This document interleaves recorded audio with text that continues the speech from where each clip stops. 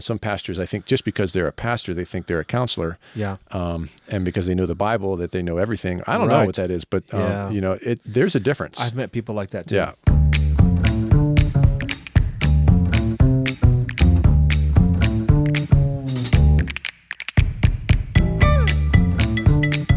I'm William. I'm Dave. Dave is my pastor. Willie is a hospice chaplain. And we've been friends for more than 20 years. We've had thousands of conversations about things that matter and things that don't. So now we're inviting you to join in. Each week we pull a topic out of the hopper and talk about it. This is the Hopper Podcast. Hey, Willie, you got any off-color jokes that you can tell on the air? Off-color jokes that I can tell on the air. I'm not sure, but I like jokes. That's like risky, jokes. right? We're threading a needle here. We're threading a needle. Let me think. I do know the one about the guy from Nantucket. Oh, boy. Oh, man. This can't go on the air, but one time I was at a Young Life camp of all places. Yeah, okay. We were sleeping in a room full of bunks with a bunch of people that I knew from school and a bunch of other people I didn't know. Okay. And also Young Life leaders. Okay, yeah. Okay. And one guy kept telling jokes at night when everyone's trying to fall asleep. Yeah. And they were all like your mama jokes. Okay, sure. Yeah. And they were funny and they were getting some laughs. And, Okay. but it was also, you're trying to fall asleep, he was also annoying people. Sure. Yeah. So I started thinking of my own your mama joke. Okay, yeah. And and so after he had gone on a tear of these, and people were like, hey, go to sleep. And he was, there was a pause. Then I said, this is what I said. I said, your mama is like a McDonald's. Okay. You stand in line.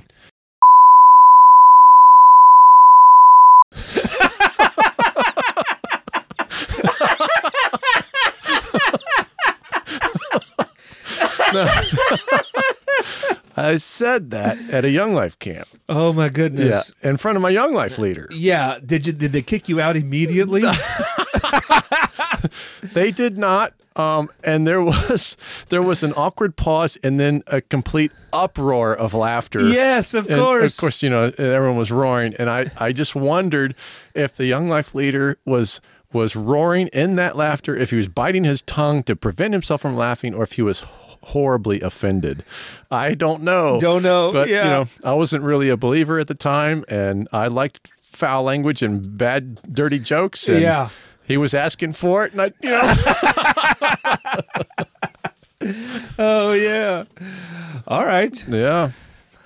You and I grew up differently, and so the dirty jokes that I know are not funny. They're dirty just to be dirty, because that was scandalous, and so they're not that interesting. They're just whatever.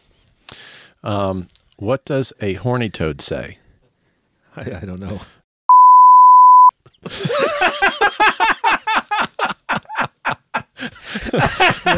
I don't think that can go out either. No, I'll bleep that one too. Yeah.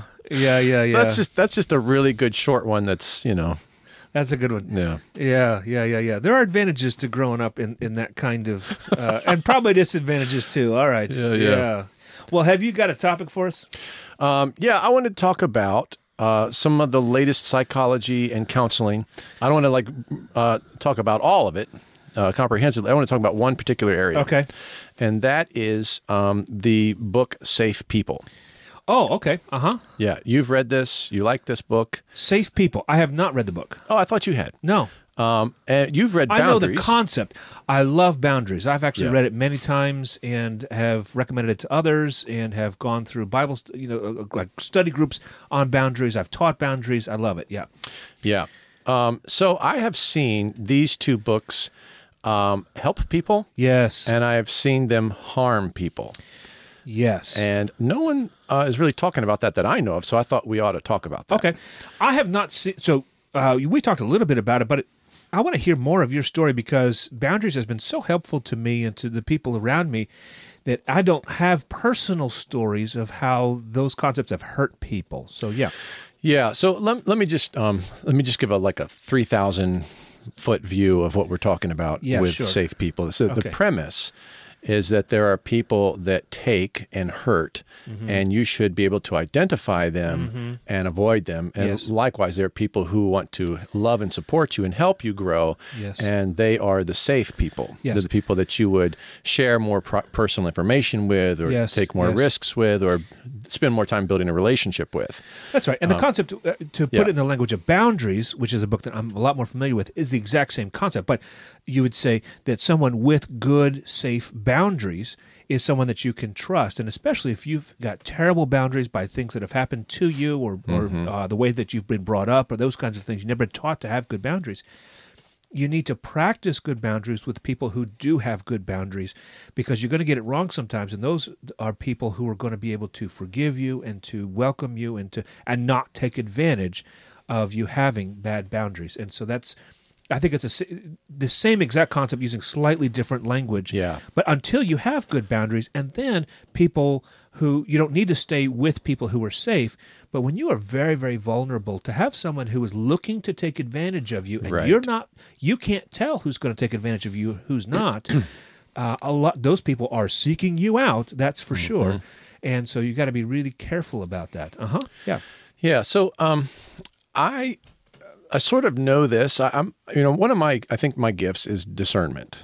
Yeah. And I can read people and I can read situations. You're very intuitive, yes. Yeah. And so I have not really relied upon any of this teaching myself. I think I do it somewhat naturally. For me, it's been somewhat of a common sense sort of premise that there are people who are toxic, and there are people who are just more damaged, and there's just a wide variety of people out there. Yes, sure.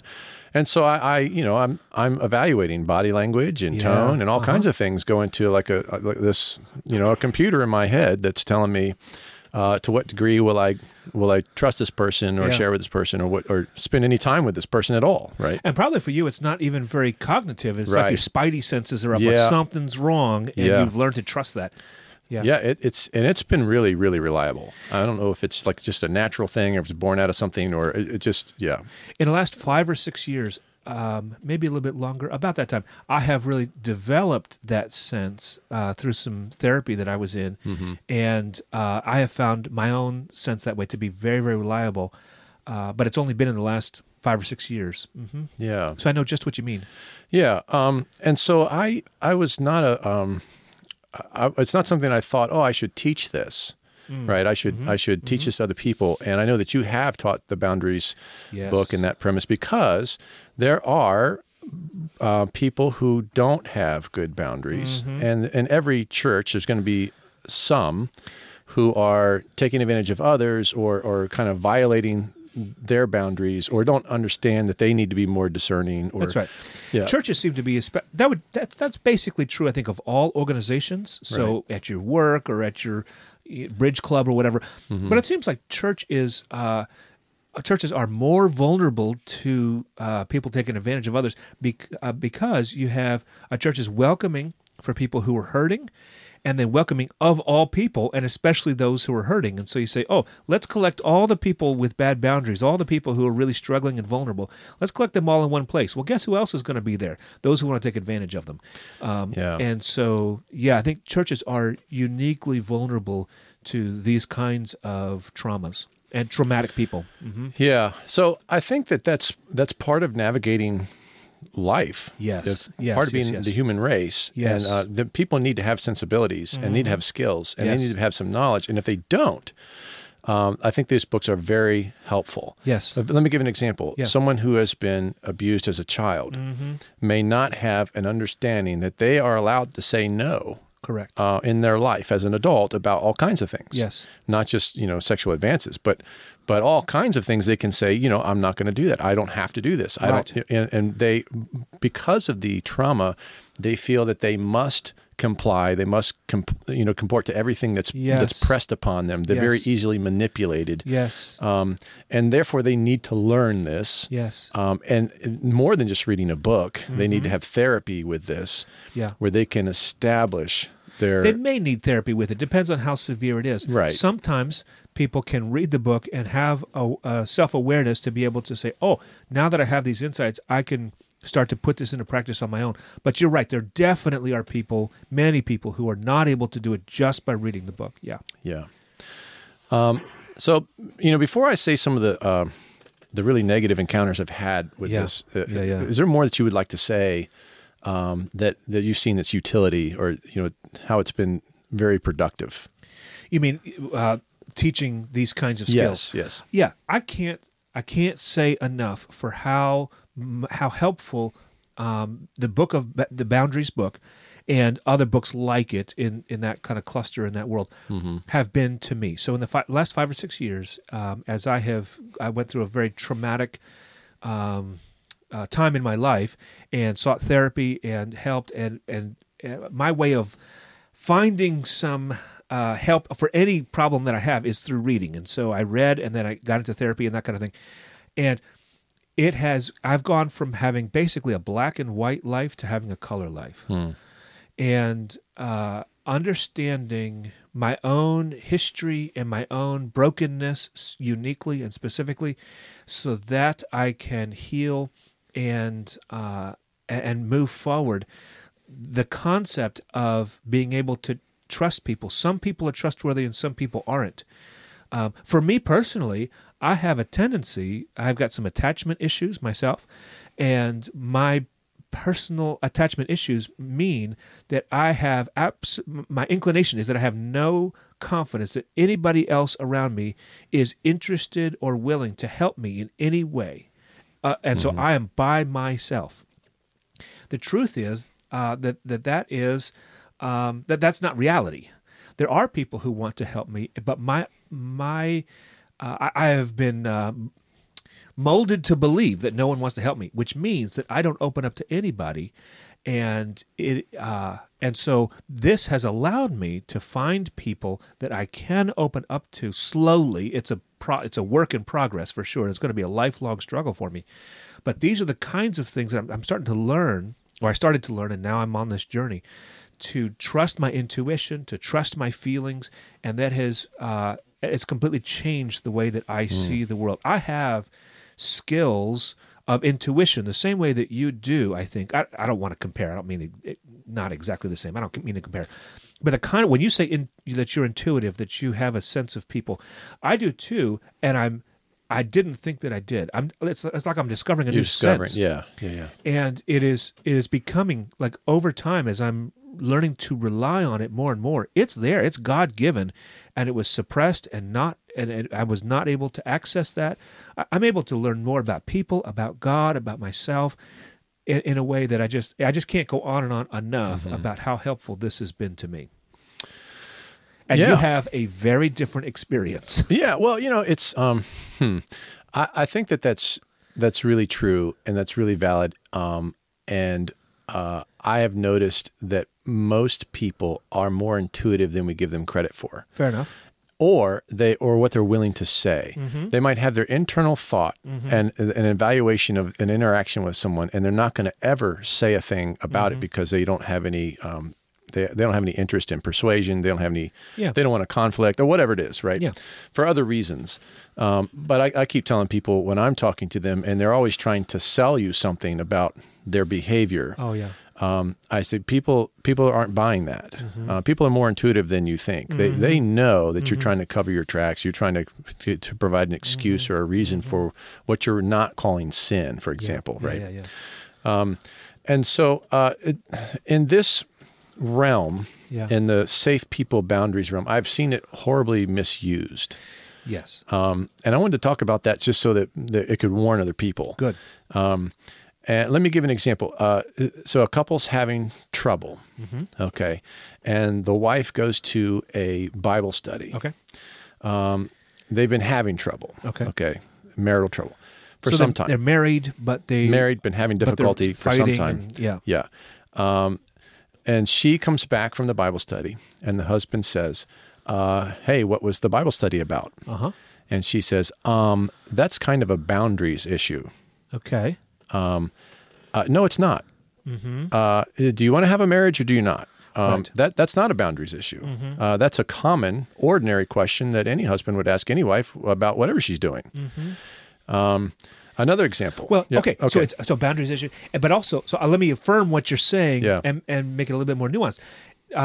She may be thinking he's asking about something that was revealed in confidence in the Bible study, and of course she shouldn't say something that's revealed in confidence or whatever. But that's not what his question was necessarily. And especially when you got fighting couples, you can maybe that is what he means. But if it's just like a general question, hey, what was it about? She can come up with something, and so then Right. yeah. Why use that as a tool of division? When he's those reaching out, trying to connect. If he is reaching out and trying to connect, assuming that he is. Yeah. So another example, a guy and his wife are having trouble. Yeah. And there are some people speaking into their lives, and he doesn't like what they have to say. And so then he labels them as unsafe. Gotcha. Okay. And now I saw this on a church-wide level. Yeah. Where a pastor was teaching these doctrines, basically, and applying them to people's lives in a way that was not about people who had been abused and didn't have sensibilities about how to interact. This was in a hyper sense, in that you are evaluating every person, you're scrutinizing every person to decide whether they're safe or unsafe. And if they get that moniker, if they get that label, that they're unsafe, now you have permission to not deal with them charitably, lovingly, to not forgive them, to not talk to, or treat them well, to basically bar them from fellowship. And so I saw this going on, and the church turned into little circles, little cliques of quote safety. Right. And then people who were on the outside and felt scrutinized and misunderstood were in some false righteousness treated as villains, excommunicated even. And so I saw this destroy a church. Because it was so applied to the masses. And my best guess there is that the guy teaching it, I almost feel really sorry that whatever happened, whatever trauma, whatever brought him to a point where he was so distrusting of people in general that he had to apply this to an entire church, that who would be safe and who would be unsafe. And that scrutiny, you're either in the inner circle, which means you're drinking my Kool-Aid, you're someone that I can control and protect myself from. That's the safety, is like my protection, my self-preservation. Yes. Or you are, you question me, you don't agree with me, you in any way, you can get that label. There were so many ways I saw it misused. You get that label, and now you can't be in fellowship to the same degree. So it set up this tiered society. Yeah, sure. And it destroyed the church. Of course. Yeah. So I'll say that is not the concept of boundaries, and I'm assuming safe people. I think I know of the book, but I haven't read it. Yeah. That is not what that's about at all. In fact, the whole concept is not in or out. It's about, and we're not, how can I say, safe people is I'm going to open up my life and my heart to be vulnerable to those who are safe, but not to those who are not. But it's not just an either or, it's a continuum. And we stay in relationship with people who are not safe, and hoping that they will continue to, but we don't allow them, I don't want to become a doormat, but I'm continuing to invite people in at a place where I feel comfortable with vulnerability to that person in a way that's safe for me and safe for them. But writing people off, no, there's never that, and then allowing people to question me. In fact, it is those, the concept of boundaries is that people should be able to question each other's boundaries, and you negotiate the boundary. Someone who is really safe is precisely the person who is able to challenge me, but to do so in a loving way, not attacking. There's a big difference. That whole concept is there's a big difference between a loving challenge and an attack. Those are very, very different, and you need to learn the difference between those two. But someone who is safe is going to challenge you For sure, for sure. That's how they can tell they're safe in part because when you're about to go off a cliff, they're going to rescue you from that. Yeah. And that requires challenging. Yeah, I think that that's true and not entirely true. Okay, tell me. So there is just good old fashioned truth. Yes. And so I don't think in order for me to speak truth, certainly at a congregational level, right? I preach and whoever's there is there. Yeah, that's and true. I don't have any relationship collateral with people who come in the door.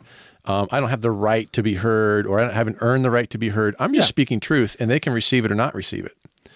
Yes. That also functions in relational levels too. Yes. And so I don't want to ever be guilty of not listening to kernels of truth, even if they're painful, because I don't have a relationship that's established as safe. I want to listen to the truth no matter what. I also want to not jump through a million hoops in order to speak into someone's life. If I'm going to say something that's helpful or truthful, I don't necessarily have the bedside manner or the skill or the longevity or the time to go to a bunch of football games, whatever it is, to build that, to get to the point where, maybe they can hear or not. Yes. You see what I'm saying? I do, but there's also, yes, you're talking about truth can come from anywhere. That's true. Yeah. However, there are people whose boundary issue is, and you mentioned this earlier, they can't say no. Whatever someone else says, they just feel automatically compelled to agree with that person. Yeah? And so so it's very difficult, extraordinarily difficult to evaluate the truth or falsehood of what someone says about you. So you say, you're an idiot. Okay. For some people, when they hear that from anybody, then it is just true, and they feel that way, and that somehow defines them. Well, that's a person with poor boundaries, and let's remove you from someone who keeps saying that. Does that make sense?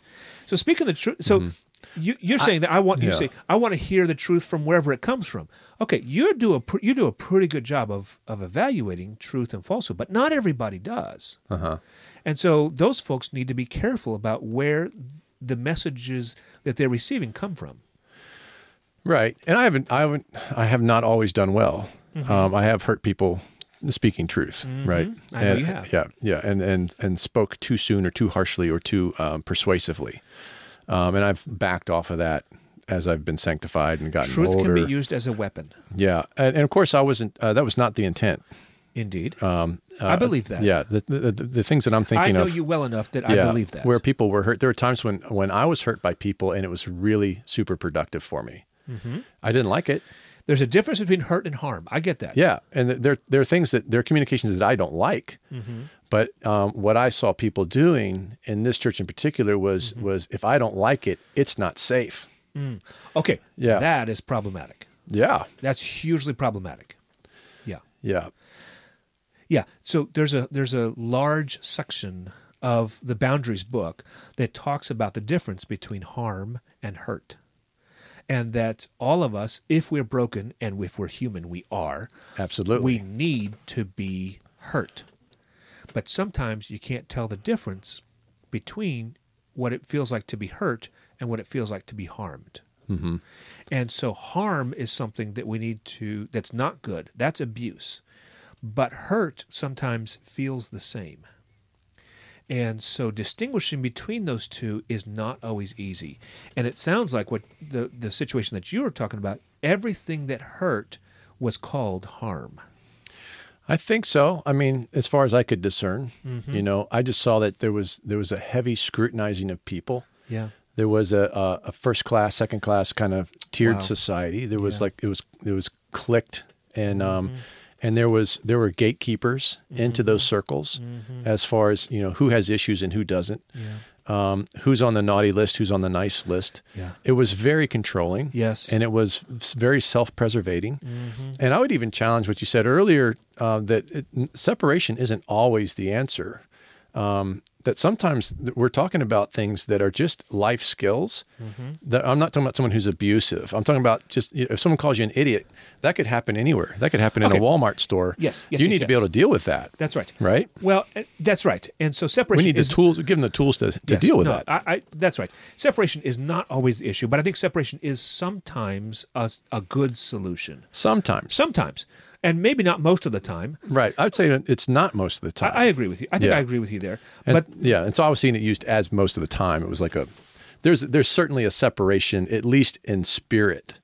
Yes. That was absolutely, in my mind, defying the Scripture and all the talk of forgiveness and unity. And, we're all so very broken people. I mean, I don't know how people can stay married without just forgiving each other all the time. You hurt each other all the time. Of course. Yeah. Of course.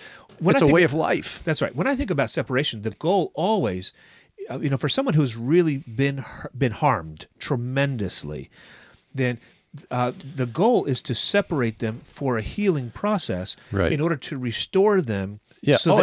We're taking people out of trauma, for example. Get away from the trauma. That's what absolutely. That's what I'm talking about. And so, if they're in a situation where they're being harmed over and over and over and over again, so this is another boundary issue and safe people issue.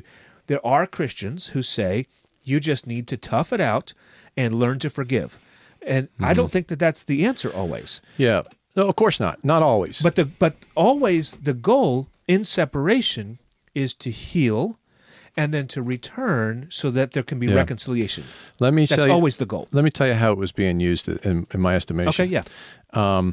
I've heard the word abuse thrown around a lot. Okay. I don't even know what it means anymore. Fair enough. So if a woman comes to me and she says, my husband is abusive, I want to know, okay, what are we talking about? Yeah. What's the nature of this? Right. Is he beating you up? Yes. Is he screaming in your face and spit and flying out of his mouth, and he's yelling and his veins are popping out and you're terrified? Is he, what is he doing? What's going on? What is the abuse? Yeah. And as I ask a series of questions of some people who have said this to me, it's rather embarrassing sometimes, the answer. It's a really vague sort of, he always kind of has to have his way. And when I finally get to the bottom of it, what I've discerned is that they don't like him anymore. That he's a pain in their butt. Yeah. Maybe he's a bit of a jerk. Sure. Maybe he's hard to live with. Yeah. And I don't want to be around him, and I want to get divorced. And I'm going to use the word abuse. Right. The way that our society has permitted it to be used. I see. Yes. And now we're talking about trauma and how dare you judge the legitimacy of certain levels of trauma. Yes. And I say, you have to do that. Yes, you have to evaluate the level of trauma. Of course you do. And there may be a place that feels very traumatic to you, but you need so much growth because you're being a huge baby. Yes. Yes, absolutely. That is a big problem in our society. Yes. And so anytime those words are thrown around, I don't immediately say, oh gosh, she's being abused. What do? We got to separate her. Sure, right? sure. We got to get to the bottom of it. I'm with you 100%. What's the nature of this? And is this really what we're saying it is, or this is kind of the way out? Yeah. Right? Yeah. Is it being used as a tool? And in that way, those books I've seen in more than one situation, multiple situations, not just this one church, multiple situations I've seen where this becomes a tool in the hand of someone who is looking for validation of separating or causing further discord and not working on the hard parts of forgiveness, reconciliation, dialogue, because those things hurt. Yeah. And I want to say, welcome to the human race. Welcome to life on this planet. Yes. There's a certain fortitude that you must develop through this. Yes. And running to, quote, safe places as a answer for all of these minor or even mid-range things, I don't think is helping. Mm-hmm. Now, if someone's beating you up, we got to get you separated. Right. Sure. Yeah. Sure. Yeah. Yeah, that's right. Well, and not just beating you up, but there's... and other things like that. Things like that. Yes. That's right. This is what we would call a toxic environment. Right. But again, what's the nature of it? Because that word has, I don't know if that means anymore. It's almost meaningless. But there is real abuse, and absolutely. There's real toxicity, and basically it sounds like people that are weaponizing these relational skills. Absolutely. And that is awful, absolutely awful. But that doesn't negate the value of having actual relational skills Correct. and emotional health. Correct. Which are so important, and skills that can be taught. I'm living proof of that. And many people that I have taught are also living proof of that. That these things really do. It's same for me. I think by way of confession, a little while ago, if I had received hard words from people and I learned to listen, from reading the Proverbs, I don't want to be a fool who denies rebuke. I want to listen to it and be a wise man. Yes. But there are times when it was too much. It was too hard. It was too cruel even. Mm-hmm. And as I got older, I was able to say, hey, I started backing that off. Yeah. But for a while there, I not only received it, but I did it because I thought that was being taught to me. Right. And then I've realized that not everyone thinks like you and I do. We think very similarly. Mm-hmm. We do. We have very similar, but there are some differences. And but you understand the NT personality and the sure. I'm an ENTJ. You're an INTJ. Correct. And that particular profile. Yeah. The Myers-Briggs. So we would be different on the Enneagram and other. The disc and all that. I'm still waiting for someone to teach me the Enneagram. I've heard that it's really good, but I haven't been able to figure it out. So so anyway, when I heard and learned that people think differently, very differently. Yes. And they don't have the same reality that I have. Yes. For good or for bad. Yes. Pros and cons. Yes. Right. Mm-hmm. That I needed to remember that people don't receive truth the same way that I do. Right. That I can receive it with a slap in the face and I'll still try to listen to it. Mm-hmm. Most people do not do that. That's right. And so I have learned that, right? If I had to dial back my willingness to speak into someone directly and to say, okay, I need a better bedside manner. Or maybe I won't say anything at all, but, and I don't feel like I need to do that. Mm-hmm. But people receive things differently. People receive things differently. That's right. So that's helpful. That's sanctifying. Yes, for sure. But I don't want it to get crazy. Our society has a way of taking helpful things and making them crazy. Yes, that's right. And that has seeped into the church. Mm-hmm. Maybe that's what you mean, our society. Yeah. But yeah, it's pretty terrible. All of this reminds me a little bit of in the Gospel of John when Lazarus dies. Jesus waits until he dies. He's sick. Jesus waits until he dies. And then he comes to the home of his good friends, Mary and Martha and Lazarus, who are siblings, and Lazarus has died. Martha, as Jesus approaches the town, Bethany, she runs out to him and says, "Lord, if you had been here, my brother would not have died." And he says, "I am the resurrection and the life. Anyone who comes to me will live, even though he dies." It goes on this theological treatise that is amazing. And later this week, I'm going to do a funeral, and I'm going to use that passage and talk about it. It's wonderful. Then Jesus goes into the home, and Mary is there, and she says, "Lord, if you had been here, my brother would not have died." She says word for word, the exact John's same intentional thing. about that, I think. Yeah. Word for word, the exact same thing. And his response is what? He weeps. He weeps, yeah. He weeps. Because even though these two ladies, sisters, say the exact same thing, they mean different things. And they have different needs. They have different needs, and Jesus knows them. And this is kind of what I was talking about when I said it's good to know people, and when you know someone, you're able to help them in a unique way. And so, everybody has different needs. Everybody, even with the same words, means different things and is looking for different things. And his response is not just bald truth, and it's not the same every time. It's he was intuitive, and he okay, this is what this person in front of me needs right now. Yeah. One of the things that I discovered about my thinking is that when I had an issue, I wanted a guru who could help me find an answer. Yeah. And it couldn't just be anybody. Me too. Right? Because I would have figured it out if it was just, something that any old person could figure out. I would have figured it out. Yeah. So I needed someone who really knew their stuff. Yeah. Yep. and I would seek those people out and ask them very particular questions, try to get very particular answers. Yes. I never really needed someone to sit with me and cry with me. But I'm realizing, and over the years, I've realized that most people do want that. They don't want the first. Yes. They don't want a direct bit of information. It's too painful. It's too raw.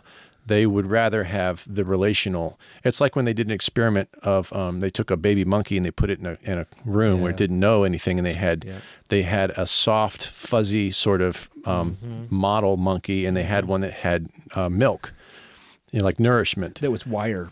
And it didn't have the fur on it. Right. And it immediately would run to the fur, right? Protection, comfort, whatever. It's thinking about safety first, not nourishment, not being fed. And so I've had to Those baby develop some monkeys skills. actually would go and eat the food, drink the milk of the wire mother when they were hungry, and then immediately go back to the fur mother. Yeah. And actually, that is one of the experiments that it talks an enormous amount, or on which a lot of the research based on attachment styles and attachment struggles that people have, like I have, and many people have. That's a lot of this is a biological need that affects people for the rest of their lives if it's not done properly. Right. Anyway, sorry, I keep going. Yeah, so I was just saying that was somewhat of an epiphany at some point in my past where, I realized that the peering into someone's life and giving them the truth isn't always well received, or in many cases isn't not only not well received, is not helpful. Correct. And yet, and this is my caveat when I'm counseling people as a pastor. I say I'm not a counselor. I say that a lot too. Yeah, I'm not a professional. They've logged thousands of hours and with oversight and with a different kind of education. Yep. What I can do is I can help discern what's going on, and if you want help, I will tell you what I think you need to hear, and that may be uncomfortable. But if you really want help, and in other words, acute counseling is what I call it. Yeah, I can really help you in the short term, but if you need someone who's going to you need to build a rapport with, yes, you need to establish trust, and they need to validate you a lot, yes, and they need to hold your hand a lot, yes, you need to go to a professional counselor, yes, because not only do I not have the skills or expertise, I don't have the time, as a pastor. That's right, and that's not your calling. And a lot of people need that. I needed that for a long time, and I probably will in the future. For sure. That stuff is so valuable. But that's not your calling, and neither is it mine. And yet, you and I have interacted on that level of counseling one another. Oh, yeah. Have you found any help in my counsel? That's a loaded question. Okay, so when you say that you and I have interacted on that level, on what level? That we have sought to counsel each other more than just be friends and say, hey, sorry, buddy, let's drink a beer. Yes, we've talked at a more counsel level in both directions. Yes, we have been. So in both directions, that's right. So I will say that relationship, although it's not exactly a counseling relationship the way a professional counselor works, that is a different sort of relationship. But that kind of hand-holding, listening, validating, very slow moving. You and I have done that kind of work with each other over 20 years that we've known each other. True. And your holding my hand in that sense has been very beneficial to me. Very beneficial to me. Yeah. And kind of walking slowly through and waiting to confront me or to tease things out slowly. I know that you have done that, as opposed to like really strong confronting. But that's because I think that. But I think I've done that too, haven't I? Yes. Wait. You've done what too? Have I come across more in the acute sense? Oh, you have. You have at times. Was that at all helpful or not helpful? Usually not. No, that kind. I will say. How can I say this? When I was a pastor, I remember one of the things that my elders said to me that was very, very helpful that I had not thought about. But I'll say it was very helpful to me, and I will say this to you as a pastor and as my pastor. So this is what they said to me, and I will say it to you now, that from my experience with you, you do your best counseling in the pulpit. Because there's that is easy. It's easier to hear hard words there than one-on-one. And I think that's probably, I mean, how can I say? There are times when people have confronted me one-on-one, and maybe you, I'm trying to think of a few times when you have confronted me one-on-one. Occasionally, all of us need to be just stopped in our tracks with some big, massive thing. But that is not a normal. I don't think it has to be massive, like Nathan and David. You're the man. Okay, let me tell this. I don't think it has to be that. But the you're the man. It wasn't even that big. It was big to David. It was big to David, and when that has happened to me, it is really big to me, and probably the person who's saying it doesn't remember hardly anything they said, but it just is a massive thing to me, where maybe sometimes people try to confront me really strongly, and it just rolls off my back because I just, it doesn't work. But it somehow, in the interpersonal thing, when you're just sitting across from somebody or drinking a beer with them or on a walk or something, that those typically can be... the hand-holding method is, I think, much better in that context, which we all need. But from the pulpit, you can say something that's more authoritative, and it is more the voice of God, I think. What do you think about that? I think that's true for me. But like I said, I think I maybe trained myself to listen to hard words, and really appreciate them, and try to get in line or to have a more quick or radical shift. And I don't know how I learned that or why I learned that, if it was merely reading the Proverbs or if has more to do with personality or life experience. I don't know. I would like to know how to put that into people, because I think it would be beneficial for everyone to do that. Sure. But I did learn at some point that, this is a minority of people who respond to this. I thought it was rather normal, but that's just because that's the way I think. Right. Yeah. And I think I'm closer to that than most people as well. But yeah. So I've had good opportunities in acute counseling. I've seen real change. I've seen been able to help people, but I also know, as everyone should know, and I think this is getting back to boundaries, that I am not a licensed professional counselor. Yes. And I can sit there and not offer. I can do that, but I don't like it. And especially if I get a good read on what's going on, I have to wait like several sessions to get to where what I want to say and what they need to hear. Yeah. That's frustrating. And so I know like how to do that, but I just don't think I would enjoy that or want to do that. Well, that's not your calling. Yeah. But honestly, that may be what the person needs. Right. And that's where I feel like, there's a healthy boundary or understanding to say, hey, I don't know if I'm the right guy for this. It sounds like your situation, you might need to talk to, and refer to people, to counselors all the time. Good. Yeah, and I think there's some people who try to take that on, and they shouldn't. Some pastors, I think, just because they're a pastor, they think they're a counselor. Yeah. And because they know the Bible, that they know everything. I don't know what that is, but there's a difference. I've met people like that too. Yeah. There's a difference, and not all counseling is good. I get that. And some of it's been horribly unhelpful. Yes. And some of it is it just goes on, and there isn't. They're never turning a corner, and never like giving them truth and helping them. Oh, that's not helpful. Yeah. And so I know people they have that criticism, and therefore they might take matters into their own hands. And but I more and more have just decided I need to stay in my lane. Right. Yeah, that makes perfect sense. And to know the kind of counseling that you can do, I think it's helpful if you can recognize, hey, this may take practice or it may take time. I don't know. But if you can recognize, for some people who are not going to respond well to a confrontation, and they need that handhold, for you to just say, you know what, I could say under my breath, I know what you need. Yeah. But I'm not going to say it. Right. I don't know what you need. I think maybe you should go see a counselor.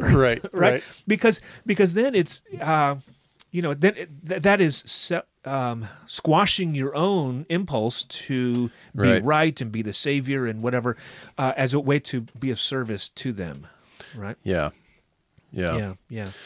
I think one of my criticisms as with this kind of personality that I think is valid of the denomination or of the church maybe is that I feel like relationship trumps truth. It triumphs over truth. That not only do you need enough relationship to be able to speak the truth to certain people, but the truth is completely conditional upon a relationship. And I can give you multiple examples of where something was going on and a relationship, a pastor had a relationship with another pastor or a group of pastors that got together for lunch or something. And this pastor was doing something that was questionable. And there was not the willingness or ability to confront or to serve on the role that presbytery has to love the church and protect its members from even us because of that relationship. The relationship was more important than the truth. Yeah. Okay. I have been touched by that sort of thing personally quite a bit as well, and I know just what you mean. And that's a huge problem. That's a huge problem. The truth must come first. Yes. And at risk of the relationship. Yes. At times. Yes. Not always, but at times, right? In other words, I think someone put it this way: where there is no truth, there is no love. You don't really love the person if you're not willing to speak truth. It's like saying you love your child but never disciplining them, never confronting them, letting them grow up themselves and make their own decisions, and that would be horrible. And it is. Parents parent that way, and their kids they're entitled little brats, or they're whatever. They haven't learned any social norms, or if you love your kids, you must discipline them consistently, lovingly, faithfully. Yes. Just as much as you wrap your arms around them and tell them you love, you have to do that too. Yeah, sure. But the two go hand in hand. In my mind. They do. Yeah. And the circumstances I'm thinking of, and it sounds like what you're talking about, has a lot to do with justice as well. Yeah. And so, which I think is slightly different than truth, but of course, truth, justice, and love are all kind of aspects of each other, right? In a sense. And so, justice needs to be done. Even on the other hand, relationship is also very important. I've seen people be so zealous about truth or so zealous about justice that they don't care about relationship, and that's also equally problematic and evil, I will say. Yeah. I think for me, there have come times where the relationship was, I was building a relationship and seeking a relationship and making lots of effort towards a relationship. And then we got to an impasse over truth, over justice, over principle. Yeah. That I could not, for the life of me, wrap my brain around how someone could behave this way or act or think this, that kind of thing. And I'm sure that rings true for a lot of people out there. Sure. And I'm not going to give specifics about that story, but I think that in this case, in this story that I'm thinking of, it's not a minor issue, right? Yeah. It's not a minor thing. And so that's the relationship, therefore, is no more. Yeah, right. Yeah. Right. This touches on what a lot of evangelical churches are struggling with these days, and that is various kinds of sexual abuse in nurseries and those kinds of things where it's covered up. And you've also got just recently the podcast, the Rise and Fall of Mars Hill, where you've got someone who is just willing to be the church is allowing this person, this pastor, to run amok, and they are not bringing justice because they somehow think that he's so gifted that he's above reproach because of his gifting. And you got all kinds of sexual abuse scandals in the church as well. Right. For the same reasons. Yeah, I mean, obviously, the world is broken, and there's all kinds of issues that are very legitimate. Yeah. And significant problems. But I just wanted to throw that out there as a way of balancing, of nuancing, which is what we do, trying to bring people together and say, hey, don't. I've seen people who are firmly in one camp and they see the errors of that camp, and what they do is they jump ship and go all the way to the other side. Yeah. And where you were, there was something that was wrong, and there's also something that was right. And on all the way on the other side is the same thing. Yeah, it's just so the let's let's try to appreciate the complexity and work through it. Yes, that those books are helpful in certain scenarios, and with proper use, they can also divide people and break down the church and dissolve relationships with some righteous justification. Improper use. Yeah, that's right. And for sure. And hopefully, people, let's be more willing to try to hear truth. Mm-hmm. Yeah. And to forgive and to move toward relationship. Yep. Absolutely. Hey, this is Dave with the Hopper Podcast. If you can't find a politician or media outlet that represents your views, you're not alone. You've got a home right here. We've broken free from the cultural and political narratives that dominate the landscape. There are more of us than you might realize. So help us grow the Hopper Podcast. Find your favorite episode and click the share button and put it on Facebook, Twitter, Instagram, or somewhere else. Thanks. So, Willie, we recorded a few episodes, and we've gotten some feedback, which we're always excited to get. Love the feedback. Yes, and in one case, it was about the episode on transgenders and sports. Yeah. And one of our listeners made the point that if you add economics into that discussion, there's a whole new motivation for people to change genders, to tap into lots of resources that are out there.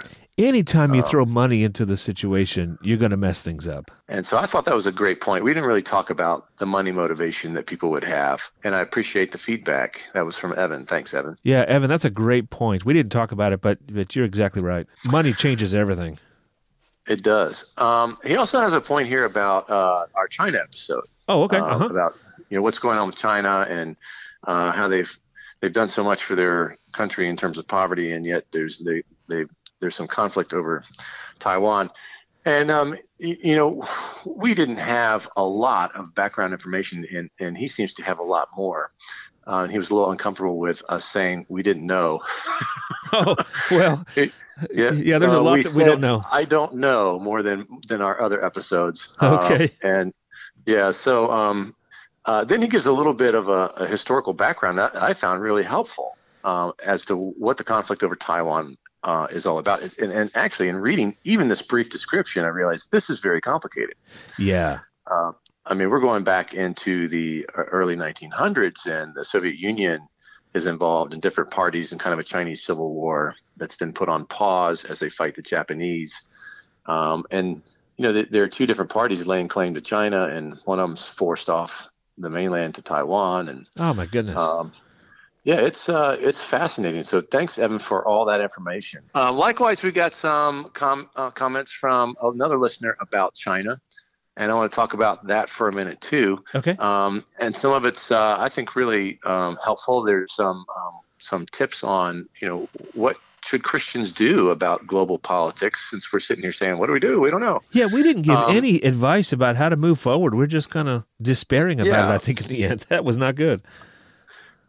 He says, one, talk to your representative. Great idea. Two, live as Christians, as Christ taught us to live, not as political pundits. And then we totally, that's what we've been touting all along. Yeah.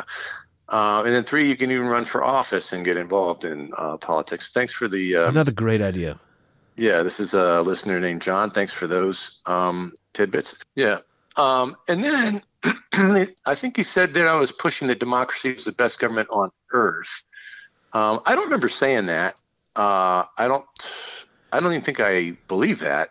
I've had conversations with folks who are very Christian nationalists, and I'll say, well, the best government is a dictatorship. Sure. And they'll like, what are you talking about? And I say that, of course, to get a rise out of them. And then I say, well, if Jesus is the king of this kingdom, then that's the best government on earth. Indeed. Well, of course. And then I agree with it. Okay, well, if Jesus is out of the equation, he's not physically, bodily here running the government, then I think I do believe that democracy is the best option since people are sinners. Now, if you get a benevolent dictator, you get a king who really loves and serves his people and is that way Christ-like, that can be a pretty good government as long as that person is around and doesn't lose their marbles or doesn't get tired of certain things and start to take advantage of people. But we got to ask ourselves, how often does that really happen? That's a good point. I mean, I've got a lot of history, and we've seen over and over and over again that if you give someone absolute power, it corrupts them absolutely. Right? Yeah. And that is that sinful disposition. So the concept of a benevolent dictator or a happy kingdom is certainly possible, and I think there are people who are Christ-like enough that can be a pretty good government. Yeah. But what happens when they're gone? Yeah. And their kids start fighting over who's taking the throne and who gets the power. Yeah. And we've just seen this way too many times. Yeah. And so if there are checks and balances, there's systems in places that prevent that kind of exploitation. Then, you're going to be hard pressed to tell me or any Gen Xer who grew up watching Star Wars that the best government is to have Darth Sidious, making everyone's rules because of the peace and order and the empire that's maintained. But anyway, what do you say?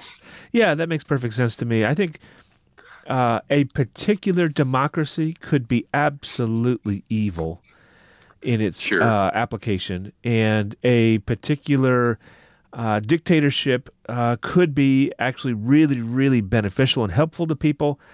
But I think that as I look at history and look at the various dictatorships and look at the various democracies, generally speaking, democracy is better than dictatorships. And the reason is, I think, what you just pointed out, that people are sinful, and when you give someone power, they are likely to use it sinfully. And so we want to take power away from individuals and give it to the masses, to lots of people to distribute power. And that's my preference. But it's, a particular democracy could be terrible and a particular dictatorship could be good. So it's generally I prefer democracy, but that's not true in all cases. Democracy isn't a good in and of itself.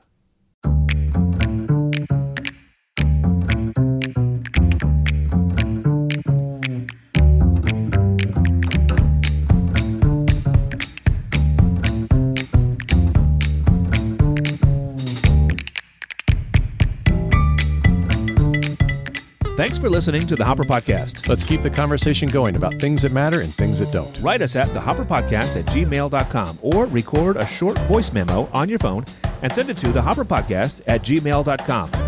Join us next time when we will discuss why all babies look the same. Yeah. They really do. Yeah, well, they're small. I'm sure you know someone else who needs to listen to the Hopper Podcast. Be a pal and tell them about the show. Send them the link, and if they still don't listen, open up a fresh can on them. That sounds great. Be sure to subscribe or follow. You don't want to miss any of the Hopper goodness. The Hopper Podcast is produced with the help of chubby pink cowboys everywhere.